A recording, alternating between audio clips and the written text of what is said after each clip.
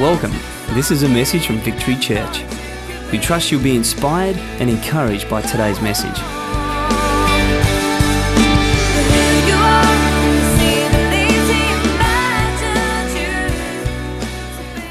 Tonight, I'm going to look at a question that many people have asked, and it's a question that revolves around the issue of forgiveness. A German poet named Heinrich Heine, he found the gospel. Did you like that? Did you like that? I didn't even do German at school. Hey, speaking of languages, did you like Desi's language that he was speaking? So anyone want to guess what that is? I'm not going to tell you. But that was cool. Pete and Desi loved it. One of them was speaking a proper language.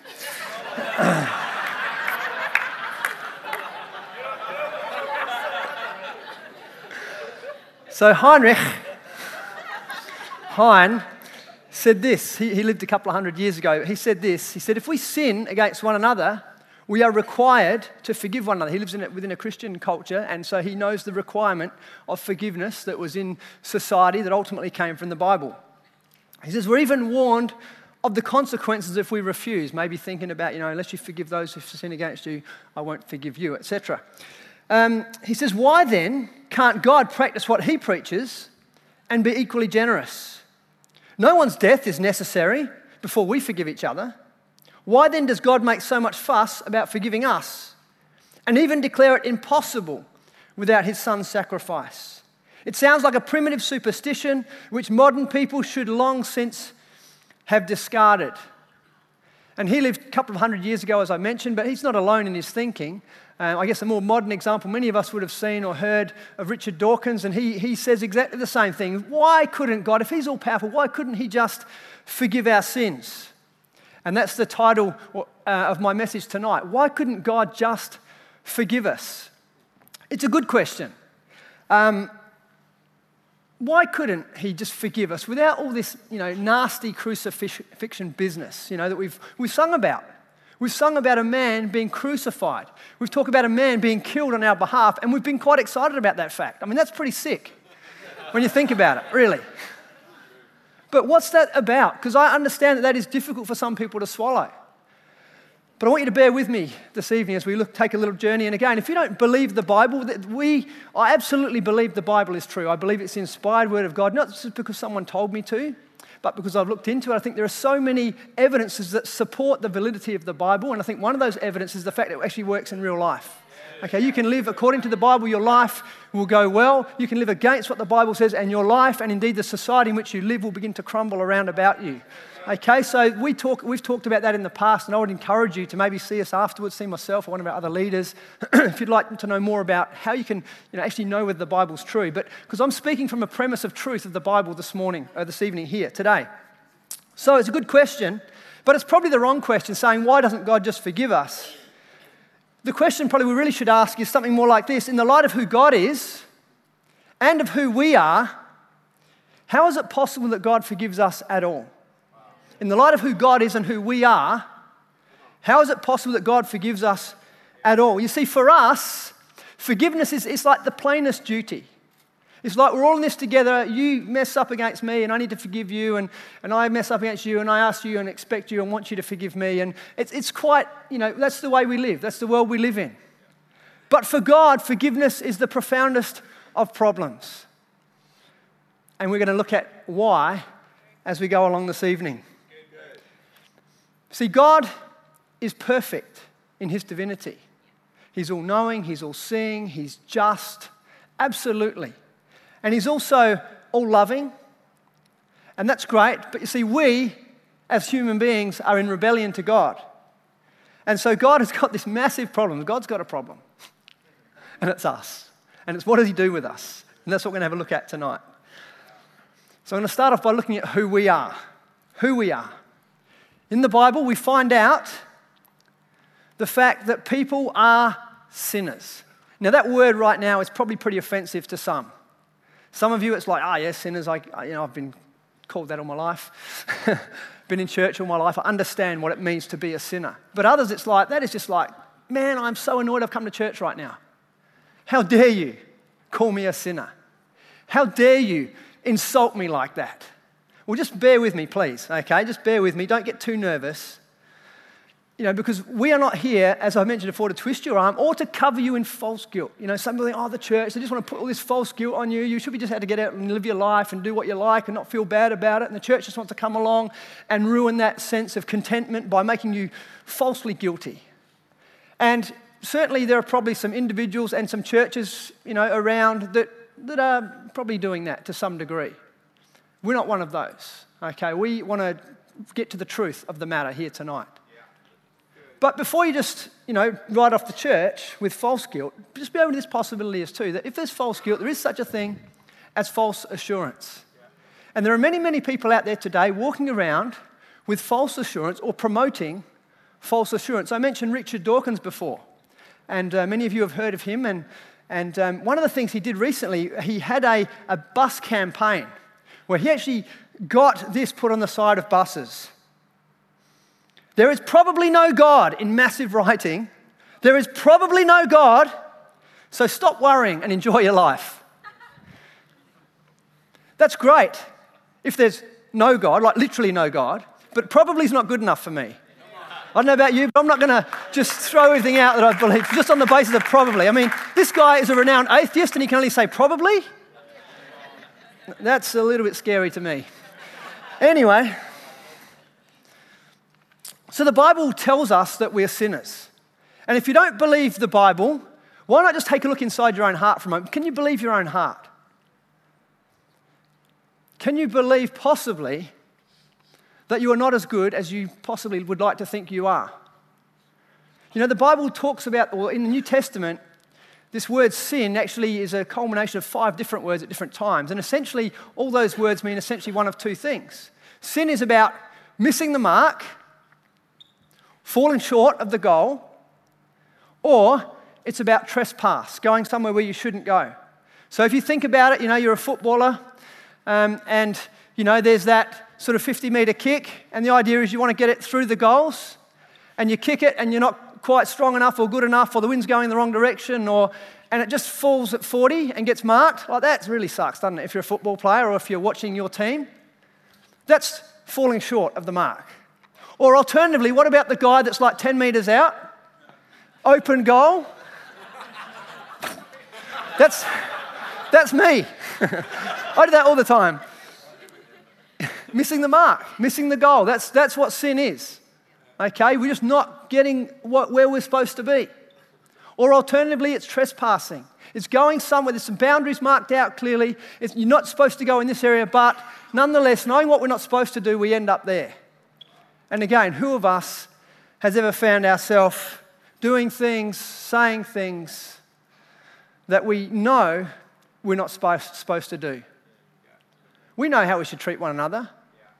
And yet when push comes to shove, stuff squirts out that we're not proud of, but nonetheless it's there. That's sin in a nutshell. We don't need the Bible to tell us that we struggle with this issue. None of us, never mind what a biblical requirement might be with regards to righteousness or holiness or goodness, we can't even live up to our own ideals. I mean, think about start of this year, 1st of January. What did we do, many of us? The old New Year's resolution comes out because we realised that we missed the mark. We fell short the year before in an area.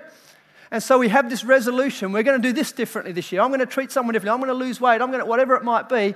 And yet invariably within days, possibly if you're really good weeks, maybe if you're almost perfect months, but invariably some of the things that we resolve, they get history in no time flat because we just cannot live up to our own ideals, never mind the ideals of God. So that's essentially what sin is. It's just missing the mark. Trespassing, going against what we know is right. Now, this whole concept of right and wrong, I guess the next question is, well, what is that? Is it just something that's a social construct? Is it just something that, as time goes by, people get together and work out what's best, what works best, and we all agree that there's certain rules that we should abide by? Is it just that? And is it relative, depending on the time, the culture, and all that sort of thing? Or is there something bigger than that? Is there some universal moral code that innately all humanity from all time and across the face of the planet has been aware of. Maybe a code that originated with God himself. The fact is, the Bible tells us that is actually the case. That these rules that we adhere to, these ideals that we hold as a society, these morals that we carry, are not just things that were dreamed up by a society, and not even just dreamed up by God himself. It's not like God sat down and thought, what can I do? What can I do to make their life a little bit more difficult? What can I do to keep them under control? No, the laws or the precepts of God, a la the Ten Commandments and the other laws that sort of flow out of those commandments, are a reflection of the person of God himself. The precepts reflect the person of God. They're inextricably connected and linked to the nature and the character of God. And so when God says, you shall not bear false testimony, modern translation, don't lie, it's because God himself is truth. And so he cannot violate himself, and we are made in his image. So to hit the mark is to be truthful like God is truthful. To be anything less than totally truthful is to miss the mark, is to be a sinner. It's not too hard, is it? Good. When God says, you shall not commit adultery, again, it's not that he's trying to ruin anyone's fun. Not that adultery is fun when I see the fallout and ramifications of that. But it's about the fact that God is faithful. We are created in his image to be faithful like God is faithful. When God says, you shall not murder, it's because God is love. He wants us to treat each other in a manner that is becoming of ones that love one another. Not to kill each other, not to steal from each other, not to get jealous of each other and all the things that go with that. God is trying to protect us from that. Okay, so the laws flow out of who he actually is. So when we sin, the problem is that it's not just some arbitrary law that we're breaking. It's actually a person that we're defying. That's the way God sees it. Because he set us up as his family, created us in his image, had dreams and aspirations for us. And we've fallen short. Every one of us has fallen short. We've decided, whether we've processed this or not, whether we've declared it openly or not, we've decided that we know best.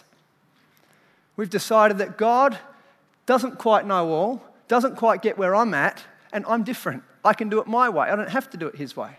That's essentially the nature of sin. That's at the heart of every sinner, every person.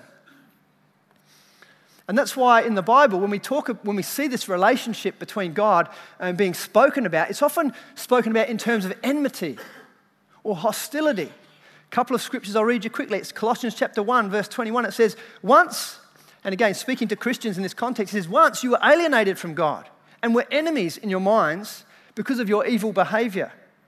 Romans chapter 8, verse 7, it says, the sinful mind is hostile to God. It does not submit to God, to God's law, nor can it do so. Romans chapter 5, verse 10 says, for if when we were God's enemies, we were reconciled to him through the death of his son, how much more, having been reconciled, shall we be saved through his life? Okay, so consistently we see this picture of, it's not that just that God's a little bit ticked with us or a little bit annoyed, frustrated by us. It's just that it's kind of like in our rebellion, we have openly declared war on God. We are at enmity with one another. There's hostility between us.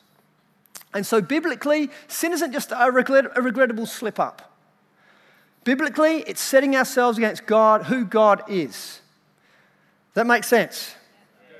Excellent. I'm going to skip a little bit out here because I'm going to run out of time otherwise. We're living in a society today that many people are very nervous and anxious and frightened by the word sin. They will do anything they can to shut up the church and to get us as Christians to try and stop making them feel guilty. They will replace this concept of sin with words like lapse or mistake or even culture. Sin is just too confronting. It's too awkward. It implies someone greater. It implies a bigger standard. And so I guess we need to be careful, even as Christians, that we don't become so sensitive to where people are at that we actually try and rob them of their responsibility because we're accountable before God. So before you get too stressed out, just, not that we're supposed to be comfortable about sin, but again, if you're here a little bit freaked out by this thought that you've just been called a sinner, well, the good news, or the weeny little bit of the good news, is that we're all in it together. Okay, Romans 3:23 says that all have sinned and fallen short of the glory of God. It's not like you're the only sinner in the room. You're surrounded by them. Okay, we all mess up. We all have offended God. We've all, at one time, if not right now, been at enmity with God. Okay, so that's hopefully at least, we'll get you through the next hour or so, the next day. Then you can breathe a little bit of a sigh of relief, but not too much. No. The other thing is that to be held accountable to our sin by God is actually a compliment. It's actually a compliment. It's a reflection of our privileged position as children of God, as those created in His image. God didn't just say, you can't help it, you poor old things. He didn't lump us in with the animals. Dogs do what dogs do.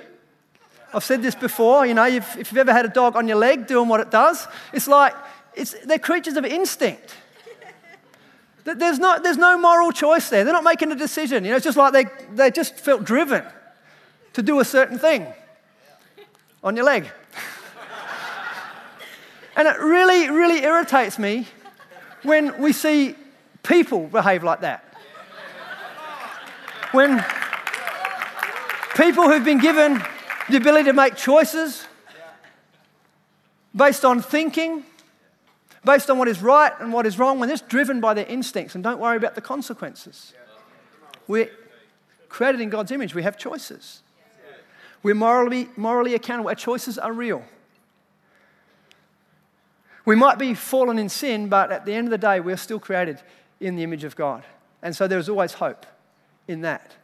And God is absolutely committed to us. He hasn't given up on us. And that is the beginning, I guess, of the good news. The fact remains we are sinners, all of us. We're incapable of living up to not even our own ideals, never mind God's. But He hasn't given up on us. So that's the first thing. That's us. That's what we're like. And again, we live in a world that is devastated by sin. We live, I guess when I think about sin, we are so used to so much sin that it's almost like water off a duck's back for us now. It's like living in a city full of smog, and if you've never tasted fresh air, you just get used to the smog and you think, well, that's the way it's supposed to be. And you and I are conditioned to living in brokenness and seeing families shredded and seeing, dishonesty and seeing an increasing crime rate and seeing all sorts of things going on that they're annoying and frustrating, but we're just used to it now. That's what we're living in. But God is saying, no, there's something beyond that. It's like, come out to the mountain air. This is kind of the picture of heaven. This is a picture of God's intention compared to the smog and the heaviness of living in the city. And that's, we are surrounded and covered in the thickness and the heaviness of sin when we're just used to it. So we don't see it for what it really is. Okay, that's our predicament. So we've talked about how we are, but what about how God is? Is it going to get any better when we talk about how God is? Are we going to feel any more settled? Well, let's see. Because it's not just the sin of man that is actually the problem. It's the reaction of God to the sin of man that we need to consider. Often when we talk about this whole issue of sin and forgiveness, we make the mistake of reducing God to our level or elevating ourselves to His level. We project the way we see sin onto Him. And like I said, we're used to it. We think, it's not that bad. But God never intended a marriage to ever break down. He never intended a child to ever be abused or a woman to ever be raped or someone to ever have to come home to a house that's been ransacked. He never intended that ever. It's totally beyond Him in terms of the way He is. And it was supposed to be beyond us, but we've fallen in sin. We think that God doesn't care that much. We think that what we did isn't that bad. But that's not the view of Scripture when it comes to sin and when we're talking about God. We see that whenever a sinful person, even the very best of the sinful people. We've got a list of them here in front of me. Moses, Isaiah, Ezekiel, Daniel, Peter, John. These guys are the good guys in the Bible. Okay? But we see that even when these guys, the cream of the crop as far as humanity is concerned, when they come before God, the reaction's always the same. When they get close to the tangible presence of God, it's always face down, fear, panic, woe is me, I'm undone, I'm a person of unclean lips, I'm living I'm filthy before God. Such is the coming into the presence. I mean, you know what that's like. You come into someone who's that much better than you are. Whether we're talking morally or whether we're just talking even in terms of their skill set or whatever, it's intimidating. It does something to us. How much more when we who are stained in sin come into the presence of one who is absolutely pure and absolutely holy. And not only that, but he knows what we're thinking. He knows, he's seen all that we've done. We can't hide anything.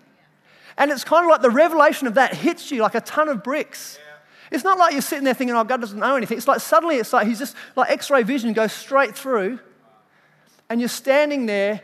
You've become aware of who you are really and what you've done and the magnitude of what you've done. And you're standing before the exact opposite of that. You know, there's many metaphors, if you like, that kind of describe this relationship between God and people. You know, one is the idea of height, that he's high and lifted up. That God is beyond our grip, our grasp, our reach. Another one is distance. You know, when Moses had his first encounter with God in the burning bush, it's kind of like, come no closer. Don't come any closer. You're on holy ground. Moses couldn't press in any closer under threat of his life, really. Yeah. This concept of light is another one. It talks about God being hid in inaccessible light. And again, if you've ever been woken up with a torch shining in your eyes, or even if you've ever held a torch up to your hand and thought, oh, that's cool, skeleton. You know, that sense, as I mentioned before, of just being exposed as God, his inaccessible light, his light that is so powerful and so pure, just you almost become transparent before him. There's the image of fire. God is a consuming fire. And our sin is like a petrol-soaked rag to him. You can't bring your sinful presence into the presence of the holy fire of God. Only one thing's going to change, and it isn't going to be God. Only one thing's going to remain, and it will be God. Another metaphor is the lovely image of vomit, spew. You know, in the Old Testament, it talks about that if the people sin, that ultimately their land will spew them out. And we see that in the church in Laodicea in Revelation, where John is writing to the churches, and it says, I'd rather you were hot nor cold, not lukewarm. I want to spew you out. And God, it makes him ill, this sin in our lives. Not us. He loves us. But the sin that contaminates our life, he cannot and will not tolerate. That's the God who ultimately every one of us is going to stand before. So those things ultimately just highlight the gravity of our problem. We are sinful people. He is a holy God. But the problem is that we're created to do life with God. And so what that means is that there's a massive void left in our lives. Because I think it was Luther spoke about, every person has a God-shaped hole in their life. And, many people try and fill that with all sorts of things. And so, there's this revelation of something missing in our lives. But at the same time, a massive sense of separation from God. It's a bleak picture. And when you think about the responses of the world around about us, I guess there's three responses to it. One will be just to live for the moment. The Bible talks about live, eat, drink, and be merry, for tomorrow we die is the maxim of some people. And maybe that's just getting involved in some extreme pursuit. Maybe it's just getting as rich as you can so you can have as many pleasures as you can. That's living for the moment. Maybe it's trying to ignore the moment. We see people responding to this sense of purposelessness, this fear of the unknown, this uncertainty about the future, or even just the weight of their present. And they try and just disappear in the haze of drugs or alcohol and other things. And some people try and escape the moment. And again, we live in a society that's riddled by suicide. And again, just this week in Adelaide, we've got a guy setting up a clinic, or at least the beginnings of a clinic to try and deal in death, euthanasia. It's a bleak picture outside of God for humanity. Yeah. Fortunately, it doesn't stop there. Yeah. Christianity is the good news. We have the gospel of Jesus Christ, which means the good news. In the scriptures, we read things like, in Psalm 85, verse 10, it says, "Mercy and truth have met together. Righteousness and peace have kissed." In Habakkuk chapter 3, verse 2, we see a cry of the prophet. He says, "Lord, in wrath, remember mercy," because God had been revealed not just as wrathful, but as merciful as well. In John chapter 1, verse 14, we see that Jesus, the only Son from the Father, full of grace and truth. In Romans chapter 11, verse 22, we read, "Consider therefore the goodness and the severity of God." The good news for us is that every scary thing about God is tempered with something about God that is not so scary and actually quite wonderful. If God was just, that is extremely, extremely frightening to people who have not measured up to his standards. But God is not just. He's loving and patient and kind, etc., etc., etc. And so those verses, all of them just contain complementary truths about God. It's not like one thing at the expense of the other. It's like God is all of these things simultaneously. He's not sometimes good and sometimes severe. He's actually always good, but severe when it comes to the issue of sin. It's not that he's sometimes wrathful or angry or reactional to sin and sometimes merciful. It's just that sin always causes his wrath to rise, but at the same time, God is always looking for the opportunity to be merciful and to extend grace to people. It's not like sometimes he's grace and sometimes he's truth. It's like he's always gracious, but he always operates according to truth and to reality. These scriptures warn us, I guess, of the danger of just going for one or the other. We see sometimes, even as Christians, we can tend to drift towards a God of love at the expense of the God who is just. And we see just a licentious Christianity, one that doesn't really worry about people's predicament, and ultimately the gospel doesn't go forth like it should. Then we get others who focus on the justice of God, and they become quite harsh and legalistic and, finger pointing and all that sort of, and they misrepresent God on either side, where we need to be able to try and hold in tension all the revealed characteristics of our God. He's not an indulgent father who's just spoiling his kids and continually ignoring their bad behavior and letting them get away with it. At the same time, he's not vindictive and impossible to please. Not always just looking for an opportunity to trip us up and ultimately to judge us. Those things are just caricatures of God. That's not really who God is. So I guess the question we're left with, or some questions, is how can God, who is absolutely holy and beyond us, how can this God who is inflexibly righteous, how can he deal with us without consuming us? Without having to bring the full weight of his righteous response onto us, sinful people. And at the same time, how can he express his love without condoning our sin and just pretending it all doesn't really matter anyway? The answer is found in Jesus, and we've sung about this already tonight. On the cross, Jesus substituted himself for us. Isaiah chapter 53, verse 5 says this: "He was pierced for our transgressions," our stuff-ups, our wrongdoing. Whose? Ours. He was crushed for our iniquities, our wickedness, our evil behavior. The punishment that brought us peace was upon him, and by his wounds we are healed. That's the gospel. It's like God has this predicament. How do I, in love, respond to this people that if they get too close, even if I hug them, there'd be nothing left to hug? Because my very nature would consume them. It's my wrath against evil. So God comes up with this master stroke of genius. 1 Corinthians chapter 15, verse 3 says, "For what I received, I passed on to you as first importance, that Christ died for our sins, according to the Scriptures." 1 Peter chapter 3, verse 18 says, "For Christ died for sins once for all, the righteous for the unrighteous, to bring you to God." 2 Corinthians chapter 5, verse 21, it says, "God made him who had no sin to be sin for us, so that in him we might become the righteousness of God." In other words, this transaction takes place. You and I, as sinful people,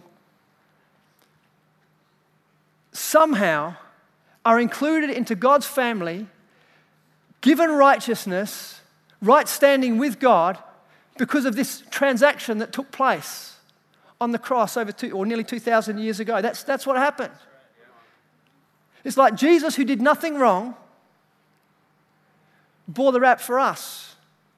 I mean, the essence of sin, if we come back near the beginning, is us, or man, putting himself in God's place. Remember at the beginning, if you eat from this tree, you'll become like God, knowing all things.